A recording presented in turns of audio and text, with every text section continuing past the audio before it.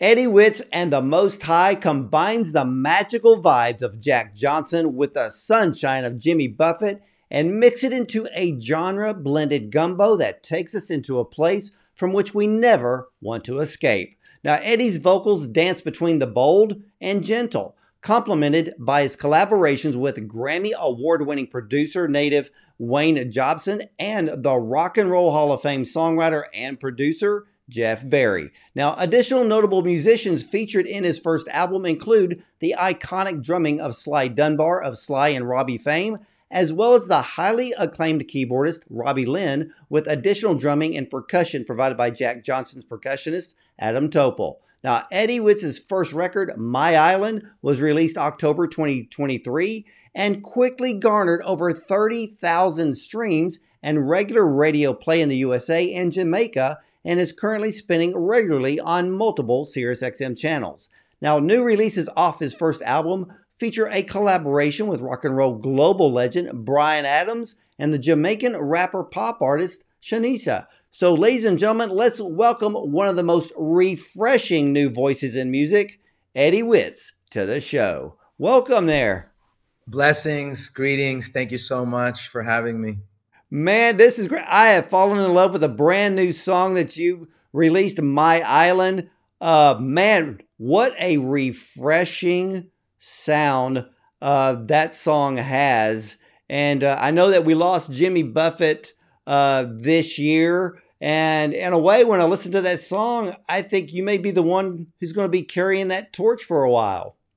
Well, who wouldn't want to carry the torch for Jimmy Buffett? But I appreciate you saying that. And I actually just, in honor of him, I actually just took my family to his resort, the Margaritaville Resort, over Thanksgiving weekend here in Palm Springs, California. And I wanted to catch the vibes. And I was hoping I might hear My Island on the radio there, because they play the Margaritaville channel, the SiriusXM channel, the Margaritaville radio channel. And what a great resort. I mean, they're constantly pumping the good vibes. So it's no wonder that he's built, I guess an over $1 billion empire around Margaritaville. Yeah, we actually have a Margaritaville here, which I believe is only, I'm guessing maybe only 15, 20 miles from here. And it's the newest Margaritaville resort. And I hear it's a fabulous place. I haven't even had time to go and check it out. So now you've got me interested. So I'm going to have to grab the family and go out there and catch that tropical vibe. Definitely. Well, my second record that I'm planning on releasing early next year is a song called Jamaica Time, or I'm on Jamaica Time. And it was my songwriting and producing partner, native Wayne Jobson, who's a Jamaican-born artist and producer and songwriter. He worked with Jimmy Buffett. He wrote songs with Jimmy Buffett that were released. And he wrote this song for Jimmy Buffett, Jamaica Time, 25 years ago. And at the time, Jimmy loved it. He said, "We got to do it. I love it." And that was a time that his plane essentially was attacked by the Jamaican police. They mistakenly thought he was a drug smuggler. And on board the plane at the time was the lead singer of U2, Bono, with his wife and children, and the founder and CEO of Island Records, Chris Blackwell, who's one of the most famous Jamaican record producers. He obviously developed, signed Bob Marley and Cat Stevens and Grace Jones and people of that nature. And luckily, miraculously, nobody was hurt. The plane didn't explode. And, Jimmy Buffett's like, "What are you doing?" They're like, "Who are you?" Bono's like, "Are you crazy?" They're like, "Who are you?" And then they see Chris Blackwell and they're like, "Oh my God, we are so sorry, Mr. Blackwell," because he's much more well-known in Jamaica. So Jimmy Buffett wrote a song called Jamaica Mistake-a after that experience, right? And it's a great song. Everyone should look it up, Jamaica Mistake-a. So Jamaica Time got put on the shelf and he never got to it. And of course, he's passed on now. So the song was another gift that fell in my lap. And, in my mind, Jamaica, I want to make Jamaica Time sort of a similar brand. I think about bringing Jamaican culture to the world with the food products, vacation resorts, merchandise. Because what Jamaica Time represents is a state of mind, a state of being. It's don't rush me, soon come tomorrow, I'm on Jamaica Time. It's basically saying, let's disconnect from all the stresses, everything that's stressing us out, work and all that sort of stuff. And it's my time right now to ground myself, to heal myself. Jamaica Time could be the time that we're focusing on our health and our well-being. So Jamaica Time for me is really special, but it's very connected to my first song, My Island, because Let Me Take You to My Island is also an analogy. My island is really just, let me love you. Let me show you what I've learned. Let me share with you. You don't have to physically get on an airplane and fly to Jamaica or fly to Hawaii or another beautiful island, although that's what we did for the music video. And we took it, as literal as possible. But it's really about what we're all experiencing. There's all these crazy headlines, horrible wars, horrible things going on. It's hard to digest it as a parent with children. You want to protect your children. You don't want them to think that they're growing up in a violent, scary world. You want to protect their health and how they're growing. And we're constantly combating toxicity and all sorts of stuff. So My Island, the song is really about that. It's let's remember the sacredness of life and how important, this little bit of finite time is that we get to share together. Well, that's the thing I got about the song, because as I was listening to it, you have this, it's like you have this invitation in this song where you're inviting the listener in. And the song is so refreshing. I mean, the very first time I heard it, and I'm being really honest here, the very first time I heard it, I thought, this is a monster hit. Oh, thank you. Because the production of it is well done, but your voice is fantastic. But it's just the whole vibe of the song that, it's like the moment people turn it on to listen to it, it's just like, okay, let me take the 3 minutes of my day and be stress free. That's what that song is like. And I had a lot of help. And I didn't, approaching this was maybe the second and third song that I had ever worked on professionally in the recording studio, because I have, put my ability as an artist sort of on the shelf my whole life. As a young child, I played piano and I enjoyed singing and playing piano. I never played guitar as a youngster. And then I got into theater, and in college I was a theater major. So I was performing on stage in Shakespeare plays, music, Broadway musical style plays and other contemporary plays. So I knew that I loved to perform and, be on stage in front of an audience. But I never imagined I would ever get an opportunity or figure out how to become a recording artist, growing up, whether it's the Beatles or the Eagles or John Lennon or other artists like Bob Marley. I just couldn't imagine, that I had those abilities or skills. But it was native Wayne Jobson who was over my house for dinner. I was not suffering, but I had gone through this horrific trauma in 2020 that eventually led to me conjuring a shingles attack of my face, and the trigeminal facial nerves basically shut down on me, and the right side of my face went, partially paralyzed. I couldn't shut my right eye, couldn't move my right side of my lips at all, like not one iota. The ability to snarl, frown, and I'm still, 3 years later working on regaining the full range of motion. And within that time period, I picked up the guitar and started taking guitar lessons. Something was drawing me to music.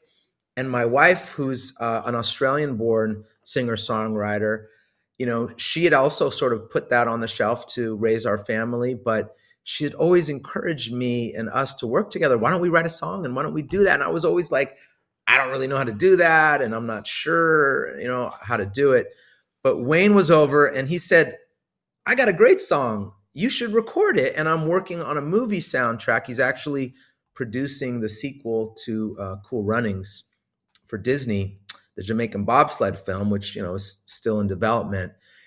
But when he mentioned that to me, I said, well, what do you mean? How do we do that? He said, well, don't worry. I'll introduce you to an engineer / producer that can walk you through the process, and I'll introduce you to some musicians that can play.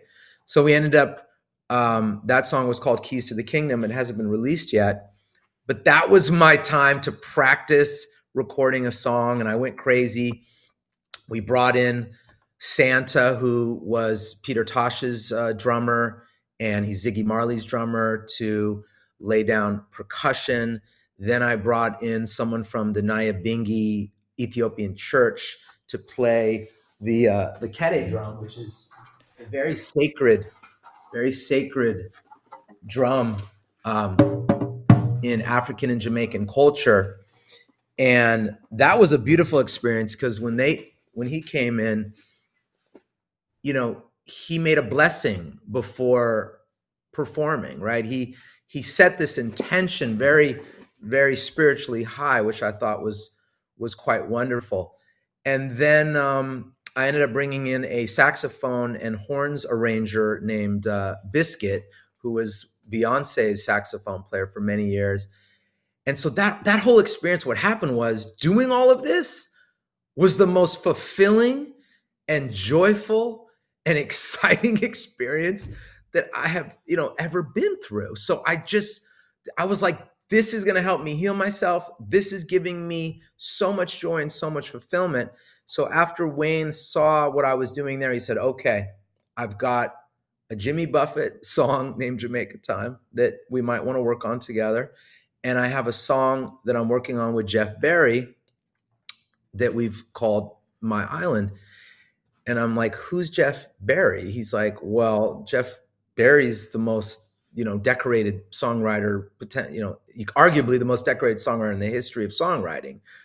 And I looked him up and was blown away. This is the man that, wrote Be My Little Baby and Going to the Chapel. And Do Run Run, right? Do Run Run, I Honestly Love You, Olivia Newton-John. And he had developed Neil Diamond before Neil Diamond became Neil Diamond.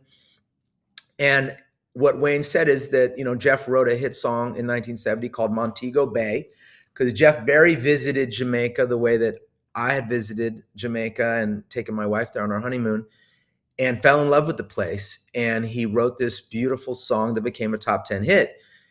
And here we are many, many years later. He said, Wayne, I want to do a sequel to Montego Bay. Let's do a song that's going to help Jamaican tourism, help bring more people to Jamaica. And that's what was given to me at that time. But,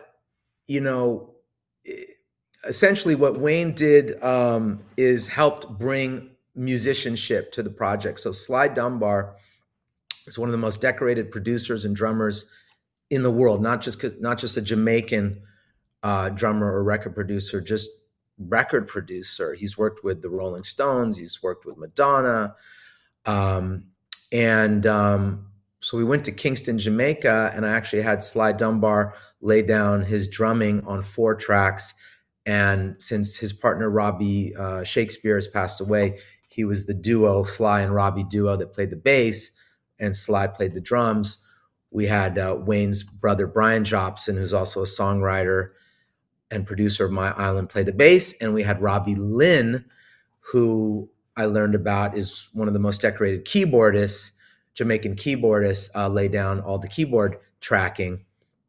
And then, the song just grows. And then I wanted steel drum, but I wanted steel drum that wasn't sort of commercially corny or cheesy, because a lot of like actual Caribbean and Jamaican people and artists, sometimes they look at the steel drum as, oh, that's like a touristy thing, for non-Caribbean people to enjoy. But I wanted that steel drum to be sort of the spiritual heartbeat of the song and create this sort of magical vibration. And we brought in, it was Adam Topol, who Wayne introduced me to. Adam at a Jack Johnson concert in Los Angeles for a Cali Vibes Festival.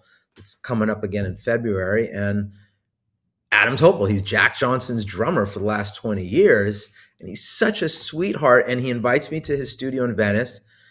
And he's got hundreds of percussion instruments from all over the world.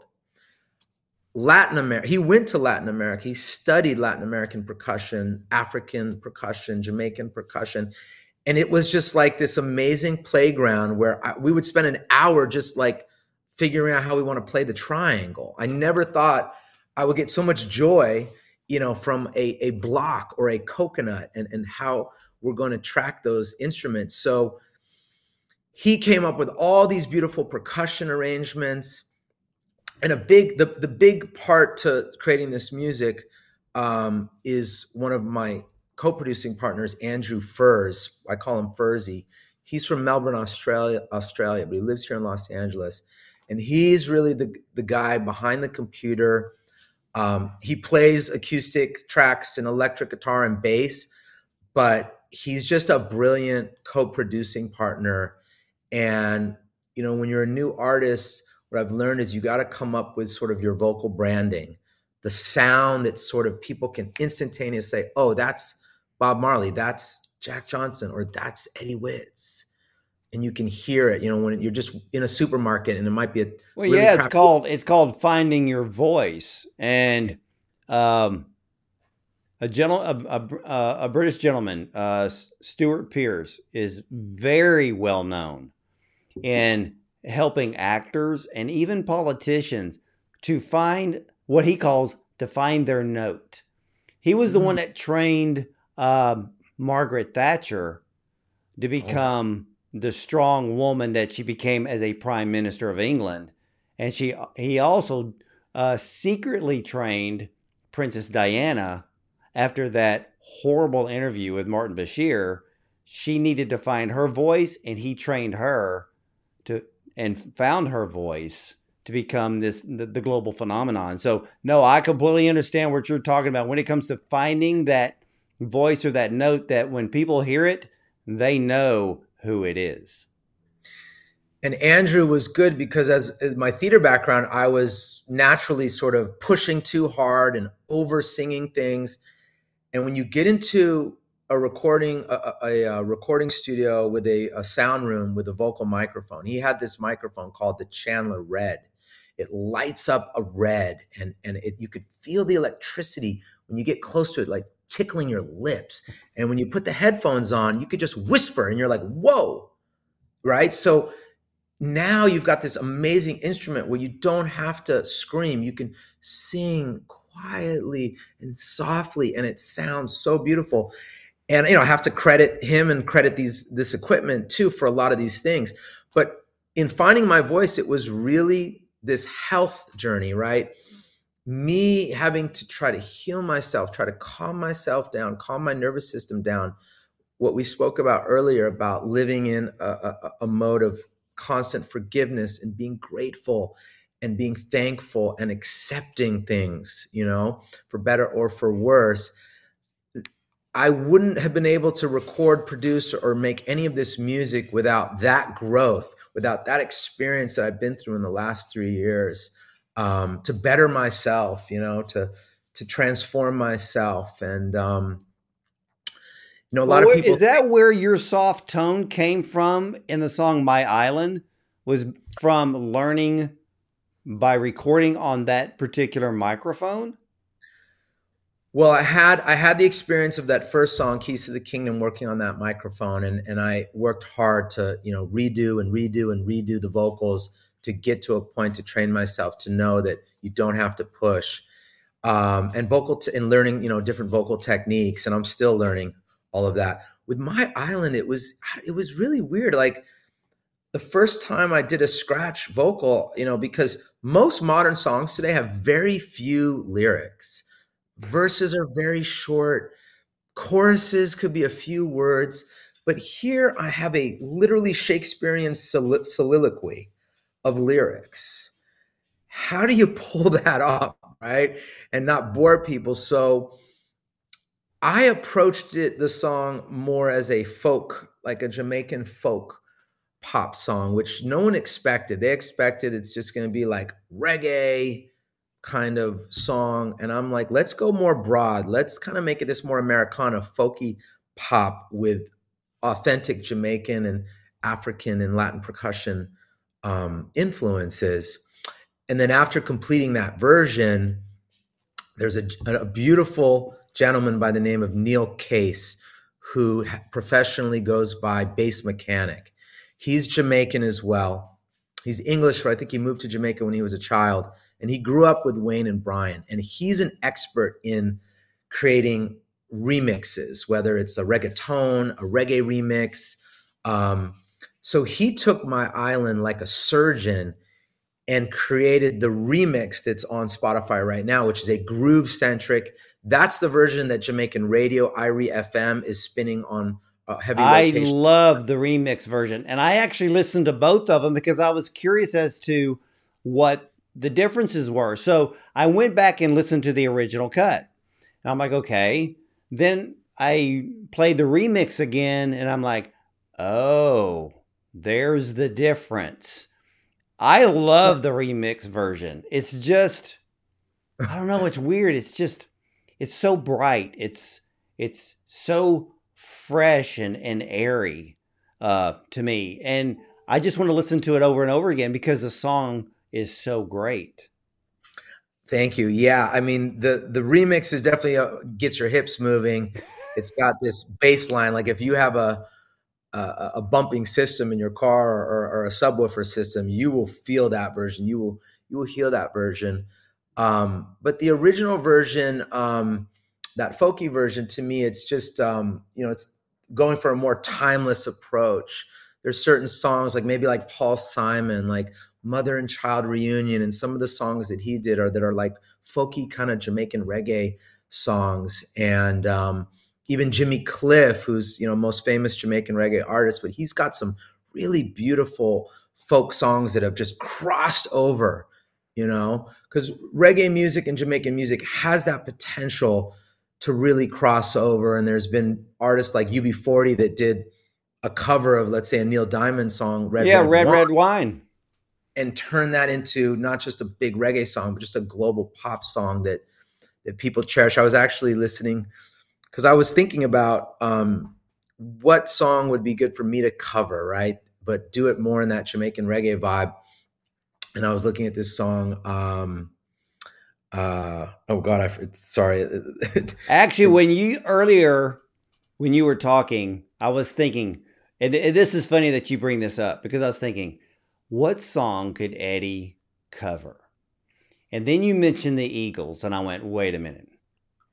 Tequila Sunrise and Peaceful Easy Feeling. I'm thinking he could pull that off. But at the same time, because of your voice, you could sing anything that Timothy B. Schmidt sings. Because I was talking to Paul Carrick from Mike and the Mechanics and Squeeze, and he and Timothy wrote songs together. And so when you said that, I thought, yeah, there's two great Eagles songs that you could literally just cover. And what's funny is I'm not only a huge Eagles fan, I'm an even bigger Neil Diamond fan because the songwriting is so deep compared, like you said, compared to what we hear today. People are lazy on the songwriting side. Yeah. And because they're just trying to get a bunch of radio airplay. But I like, the lyrics that Simon and Garfunkel did, Neil Diamond. And I mean, Hello Again. And that's why I'm talking to people. And I like the 60s and the early 70s Neil Diamond, Solitary Man and, the list, I Am I Said. I mean, the list goes on. And you have the voice that, in my mind and even in my ears, you can bring new life to some of these songs. And most people who have never heard them, they're going to think you're the one that wrote them. Yeah. Well, I tell everyone they have to watch The Jazz Singer. which was, Neil Diamond, Laurence Olivier, the greatest actor who's ever lived, and what a great film that is. And it's actually, I guess it's a remake of the first film that's ever been made, if I'm not incorrect on that. And the Guild guitar, which I'm doing some content right now around my Guild guitar. So Neil Diamond played a Guild guitar, and he plays it in The Jazz Singer, and Bob Marley played on a Guild guitar. And it was random that I was searching for a good guitar when I was ready to step up to something a little nicer to use for recordings. And I thought a Martin or a Taylor was what I needed. And I was running all around trying every Taylor and Martin I could find. And I kept seeing these Guild guitars from like the 1970s. They were just way too expensive. But I went to this place on Pico called McCabe's, which is a famous guitar store, a music store in Los Angeles on Pico Boulevard. And all of a sudden I see this Guild that's like a year old. And when I held it and played it, it was just so bright and beautiful and resonant. And that's one of the major guitars in all my recordings that I've been using.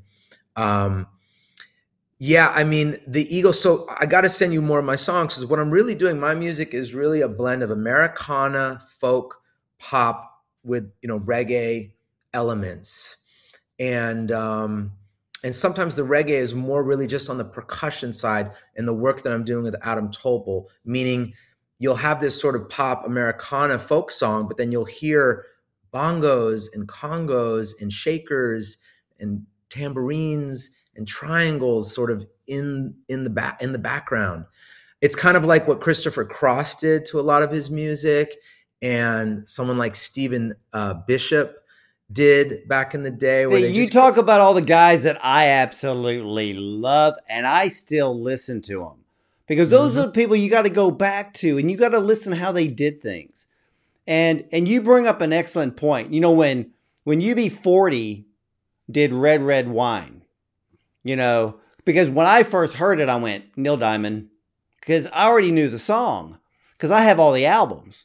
And I literally can just reach over here and grab a collection of any Neil record I want. And this is the first pressing. Whoa, I've never seen that picture of him. Yeah, this is Hot August Nights, one of the most famous double albums ever recorded. Wow, I have never seen that album and that cover. Well, and here's the thing, because how great your voice is, this is the Neil Diamond album you got to get is Stones. Oof. How many albums do you know that actually has a string tie on the back? Oh wow! Yeah. Okay, dude. Now, priceless. Because you're one of my favorite people now. Now, this is one of the best Neil Diamond records. This is first pressing. This is Longfellow's Serenade. Now, you want songs that move your heart. You want an album that has less than 10 songs on it, and everyone will move you. This is the only album you got to own. Whoa, you are pulling out you just moved your arm to the right and grabbed. How did you do that? Dude, I got a full-blown turntable off to the side. This may be my TV studio, but I've got all my Neil Diamonds, all my Beatles, all my Bee Gees, because see, I love songwriters. Bee Gees. The Australian.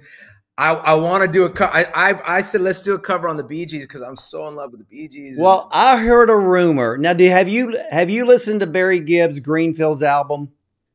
Not the where he took some of the famous Bee Gees songs and he recorded them as duets with people like Dolly Parton, Little Big Town, and the lead singer from Jay Buchanan from Rival Sons.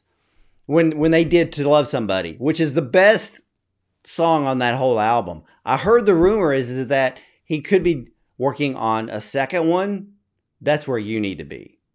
Yeah, well, I would love that. I mean, I have a lot of connections to Australia because my wife's Australian and we spend a lot of time down under. So I'm starting to do some radio promotions in Australia because I want the ability to tour in Australia and to perform in Australia. We're thinking about moving to Byron Bay, New South Wales, Australia, and letting our kids experience, what it is to grow up in Australia as something different than growing up in Los Angeles. which might not be such a bad thing with what's going on out here with, crime increasing and stuff like that. But, songwriting. So luckily, my wife is a brilliant songwriter and lyricist. So together, I'm learning how to be a much better songwriter a lot faster because I have a wicked partner by my side, and now, I'm really focusing on producing and recording songs that, we've written or that we've written with other people. My Island was written by Native Wayne, Jeff Berry, and Brian Jobson. But the amount of, I'm bringing so much to the table with arrangements, with musicians, with, investing really heavily into the production side of the songs. And that's really just the beginning. Right now, one of my biggest challenges is how do we, grow this audience? How do we get more people to listen to the song, to relate to it? So whether that's social media, content, digital marketing, radio promotions, doing gigs. I have a gig coming up at the Viper Room on Sunset in Los Angeles, one of the most famous venues in Los Angeles, in the place that I grew up. Because I was lucky enough. So I was born in Hollywood, grew up in Los Angeles my whole life. So I really sort of grew up under the shadow of Hollywood and surrounded by a lot of interesting people, a lot of actors, musicians. And I was really lucky to grow up in that environment and get inspiration from so many beautiful artists and entrepreneurs. You have so many all-star people around you. And it was funny because when I was listening to My Island, the remix version, I was sitting there really, really listening. I'm like, wait a minute. And now that I see you, I'm thinking, okay, first off, you can be an actor. You've done theater. But then when I was listening to My Island, I'm like, this song should be on a movie soundtrack. And when you had mentioned earlier about the other songs and about them doing to work on Cool Runnings too, I'm like, this is the song. We hope so.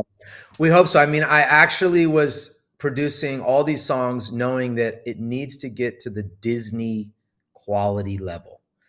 Like when Disney films like Frozen and Mulan, like some of those musicals that they do, they write songs very specific to the stories and whatnot. And sometimes it's just pop songs that end up in the movies. But I wanted to approach it like, how do we custom make music for a potential sequel to Cool Runnings? I know someone you may want to talk to, and I think he's in LA, is to look up Bruce Bellin. Bruce Bellin wrote numerous songs for Disney. I mean, like they would have the songwriting department. So if a director or producer was working on a film, they would run into the room and go, okay, guys, we need 3 songs for this film, and we need them by tomorrow morning. And they would write the songs, and they would end up in the film. All right. So I want to become. I want to become like, guys like Mel Brooks and these directors where it's like I can, I'm like trying to Willy Wonka stuff. Like I'd love someone to say, work on this movie project and help create all this music for it. There's so many. So this weekend is SyncCon. It's the Sync convention in Los Angeles. So I'm going. I bought tickets. Wayne and I are going because I need to learn. I'm going to meet a bunch of people that are in charge of gaming companies, film studios, TV studios that hire music supervisors and look for music to put into projects. And what I'm hearing is that's really the only way to do it is relationships, right? But a ukulele ballad like My Island is actually what I've been told in the industry is really valuable for syncing because lots of films and TV shows are looking for like a ukulele ballad, but there's not a lot of options. There is the famous one, the Hawaiian artist from Hawaii, Israel, who did Over the Rainbow, but he covered it more of a ukulele style. That's in so many films, right? I mean, you hear that all the time. So I'm hoping that my island could be like that and could end up in some films. And That would that's a be. perfect song to be playing on ukulele.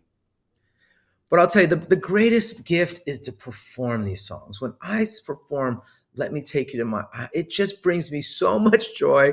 I'm like, how am I the lucky guy that gets to like sing this song right now? You Well, know? I heard that you actually placed healing chakras into the song.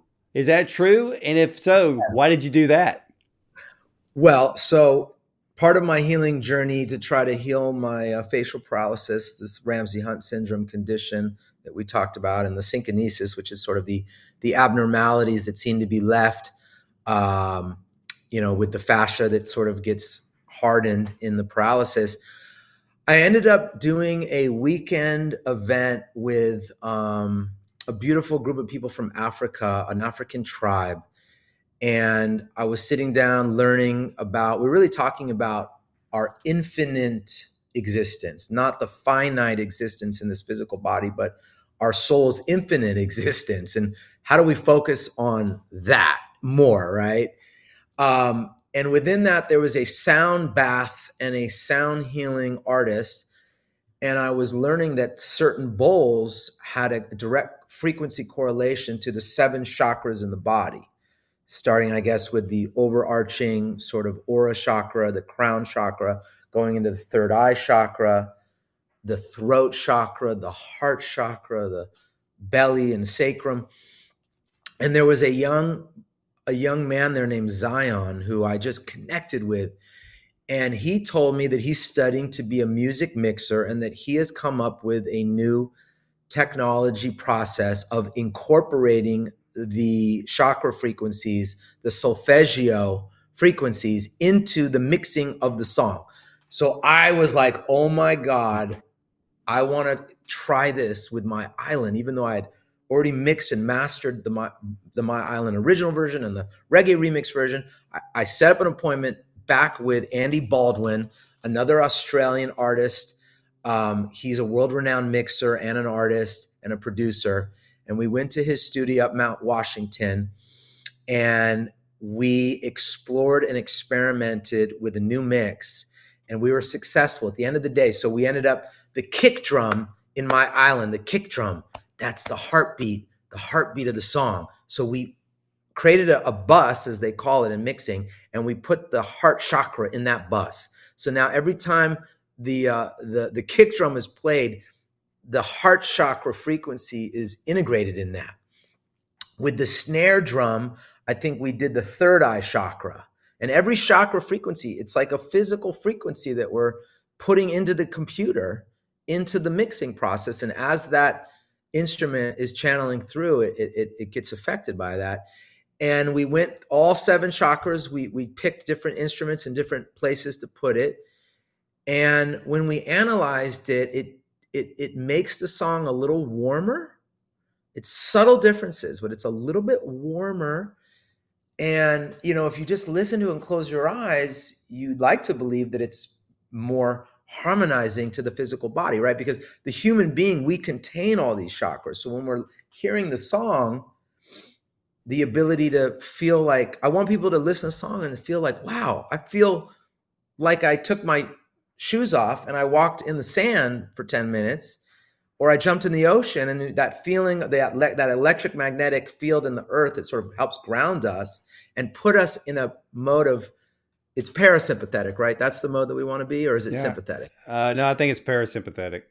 That parasympathetic mode. So I'm now trying to explore this with all my other songs. I have some of my producing partners that are concerned that when you do this, it could mess up, I think what they call the phasing. And they're a little concerned it could, cause other problems with the mix. But what I really want to do is build maybe a plugin for this, because healing music is growing as a category, and there's all different ways that people do it. But up until this point, it's more like instrumental music. There's artists that I work with. There's actually, I was blessed. There's a an ethereal soundscapes artist, Australian artist by the name of Benny Holloway. And Benny was in LA working with Furzy in the studio.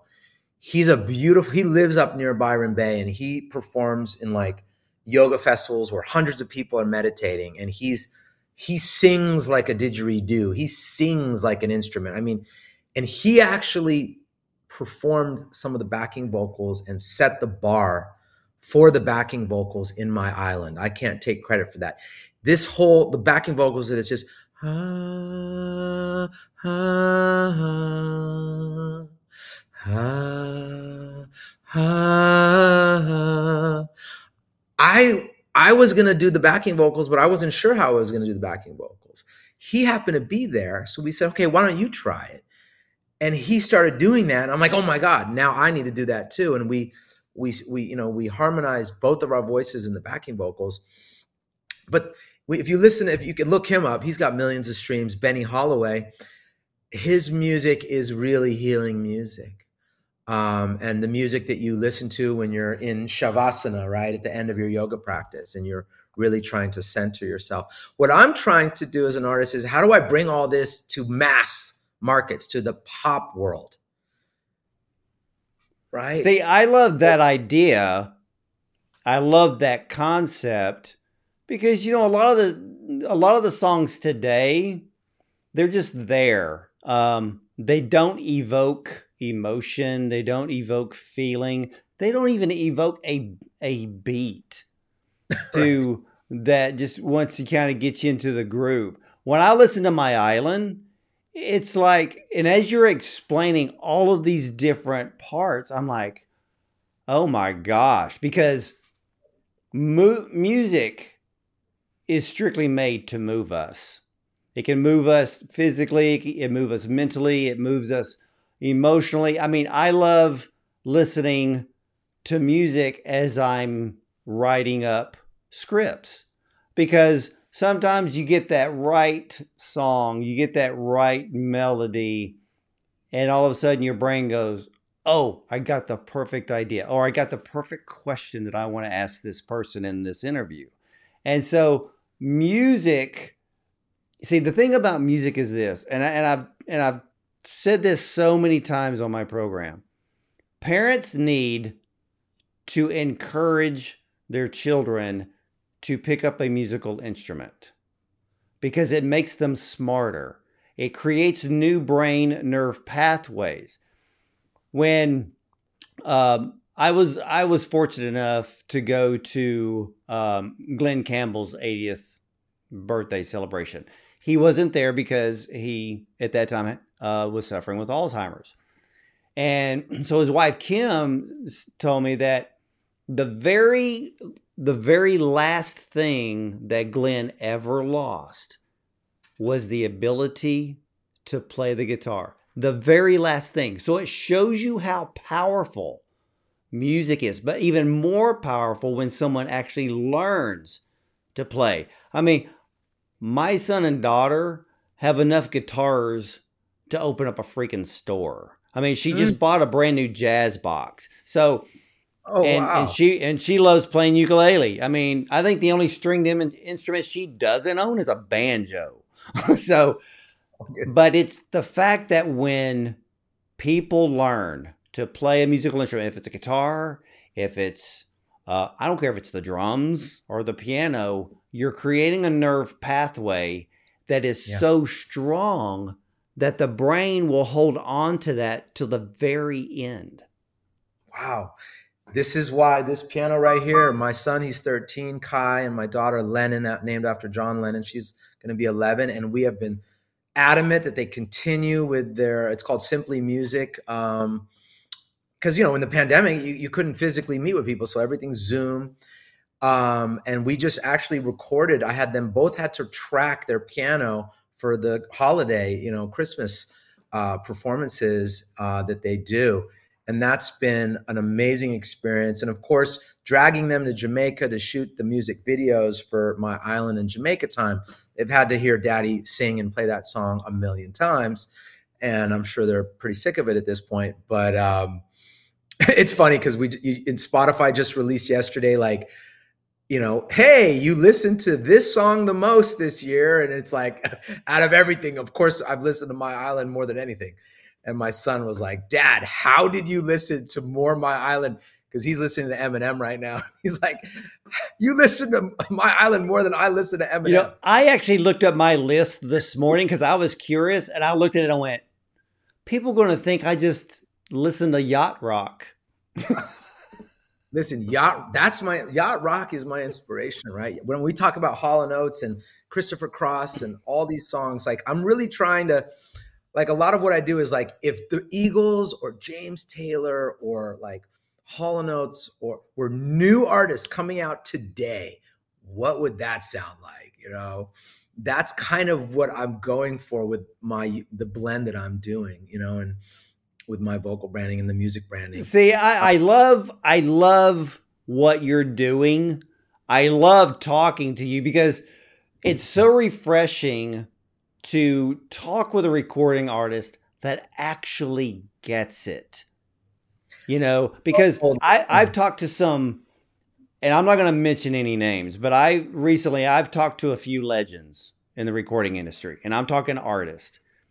And one of the biggest things that irked them the most of all genres of music was having some of their iconic songs, the beats, stolen by the rap industry. And because they were saying, we get it, but you're not paying us.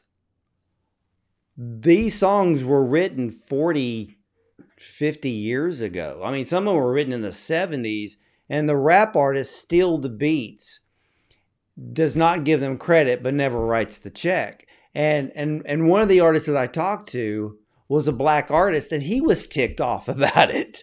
And I was like, wow. But more importantly it is those songs that is the true art of songwriting, not just slapping a bunch of short verses together to create something that kind of sounds good, to force it on the radio and force it on people to listen to. That's not a real song. I'll tell you, I was lucky to go to an event in Santa Monica last week at a company called Apogee. Apogee, they're a famous music mixing company, and the owner's husband is one of the most famous mixers in the industry. His name is Bob Clearmountain. And Bob, we were sitting in a room with the Atmos, the immersive Atmos sound system. And what he's doing is he was remixing the Roxy Music Brian Ferry album. So we were listening to Avalon in Atmos. We were listening to Bob Marley in Atmos. We were listening to Bryan Adams in Atmos. So he's been working with Bryan Adams for a very long time.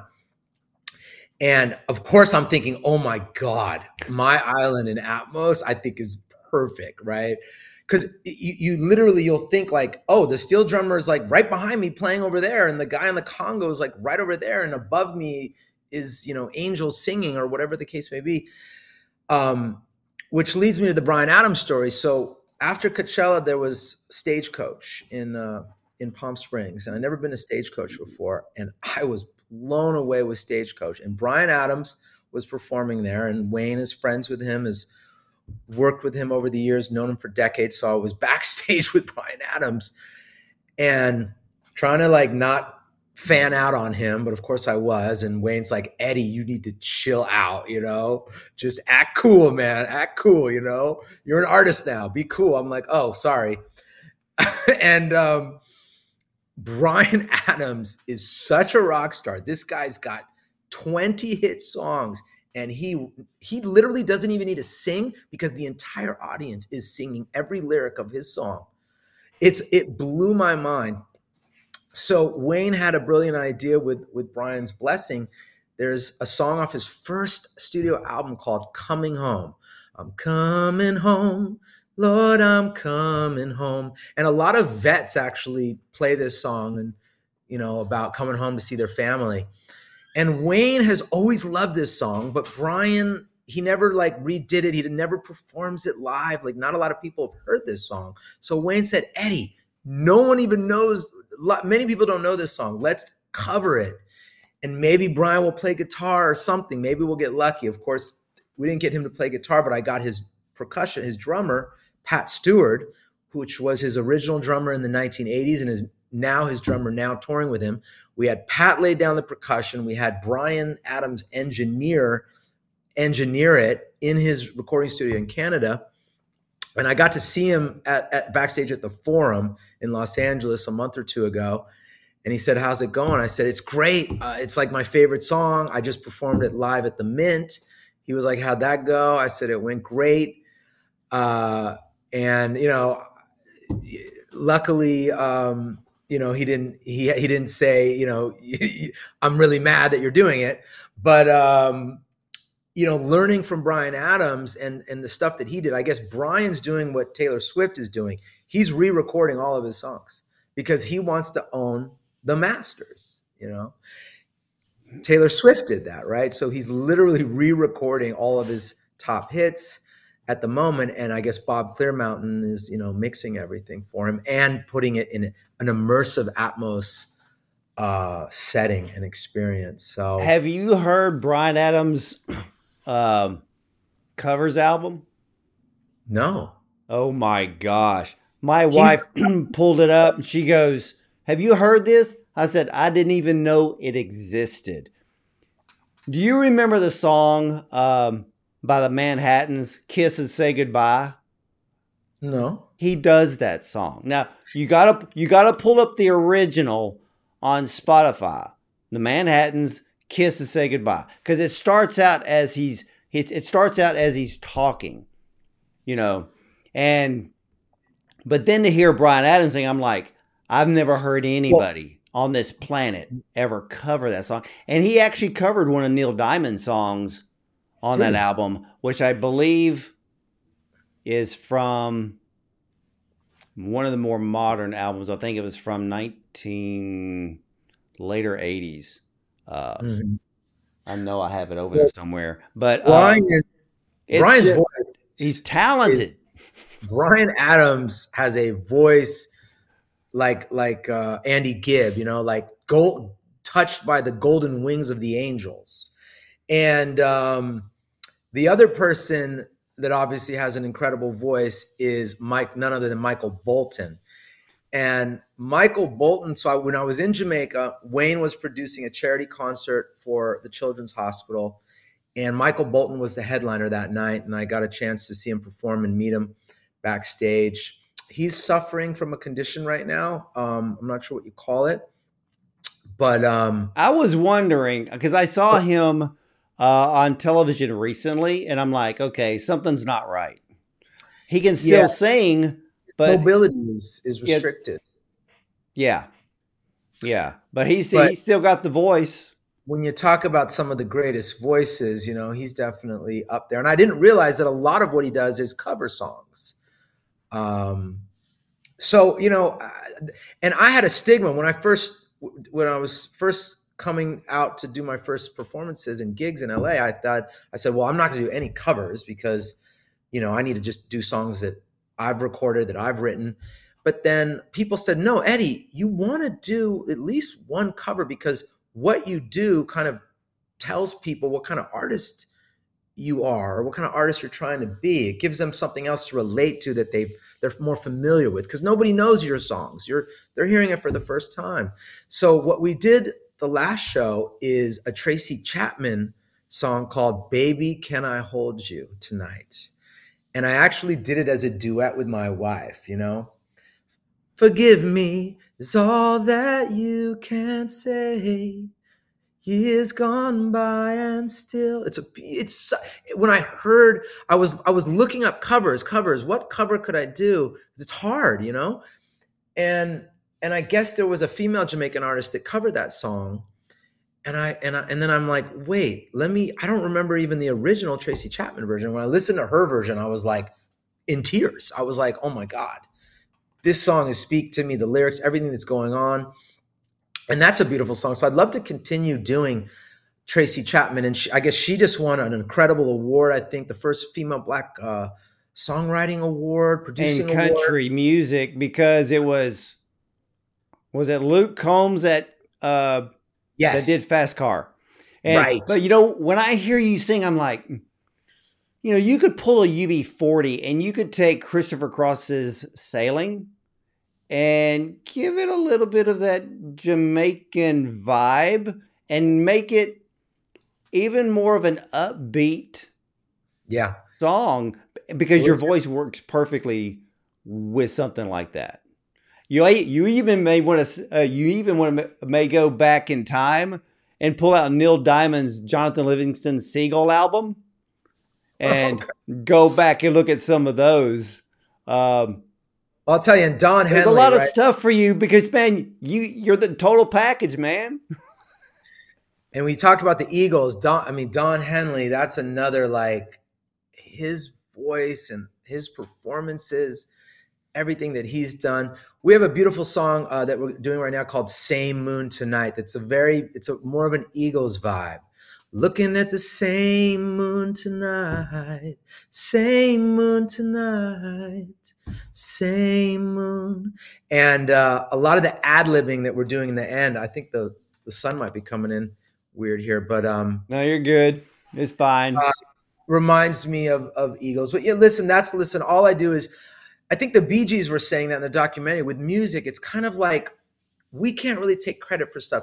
Music is like out there in the universe, and it's just, if you can grab onto something while it's drifting past you and connect to it and bring your own talents to it, of course, but it's really a gift. Like, it's not like I own, like, My Island, and these songs are like, I'm just the lucky guy at the moment that's working on it, but anyone can, cover your songs at any time or do their own interpretation of it. So it's things we're sharing, all of this experience we're sharing, we're here to share, we're here to grow and learn with each other. And but that's what's so amazing about getting to the point as an artist where you can perform in front of audiences or larger audience in festivals would be a dream come true, and what I'm trying to manifest, so that the emotive messages and feelings in the songs can connect with people in the moment, people that are going through rough times, good times, bad times, just a moment, creating an experience where people are with their family and they had a good experience and something that's memorable. Because some people think it's not important, but the time is so short here that those memories are priceless. And I had the opportunity to take my son Kai for his 13th birthday to his first concert ever. And one of the bands that he loves is Coldplay. So I said, we're going to the Rose Bowl. We may get a backstage VIP pass. We might meet, Chris Martin.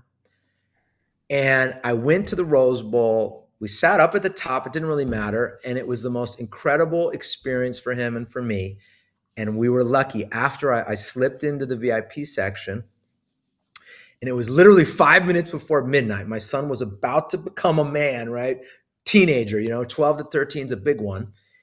And all of a sudden I see Chris Martin walk out to talk to people, and I'm like, oh my God, this is it. We can't. So I literally push my son, I push my friend, we come around the back of Chris Martin, and I say, Chris, this is my son Kai. It's his first concert ever. You're his favorite artist. Coldplay is his favorite band. His birthday is in 5 minutes. He's about to turn 13. And he had this love pin because he works with this organization called Love. And he smiles. He takes the pin off his chest over his heart, gives it to my son Kai, and says, happy birthday, Kai. Thanks for coming, And I was just like, oh my God. Chris Martin just literally gave my son a blessing and gave him, a button that says love. And my son was like, Dad, what just happened? Was that really the lead singer of Coldplay? I'm like, yes, it was. And congratulations, you're 13, Wow. And just, to create a memory, like he's never going to forget that. I'm never going to forget that. And I don't know, I think I made up for a lot of, because I haven't taken my kids to, backstage to a lot of these things. So I think I made up for a lot of lost time there. Oh, I think so. And oh my goodness, man, I have enjoyed this conversation with you probably more than probably most of the interviews that I've done this year. And you and I love the same artist, the music, we get it. You get it, which is what excites me more than anything, because we need more artists like you that actually understand the artistry of music, the artistry of songwriting, the production, and not just slapping a bunch of stuff together to make the bean counters happy at the front office, but to create something that will be timeless. I mean, because think of all the people that you and I have mentioned, all the artists that we've mentioned today, they're timeless. I mean, to think back that some of these albums are 40, 50, 60 years old. I mean, when I pulled out Neil Diamond's Hot August Night, that was 1975. And think how long that's been. That's the year I was born. People still remember it.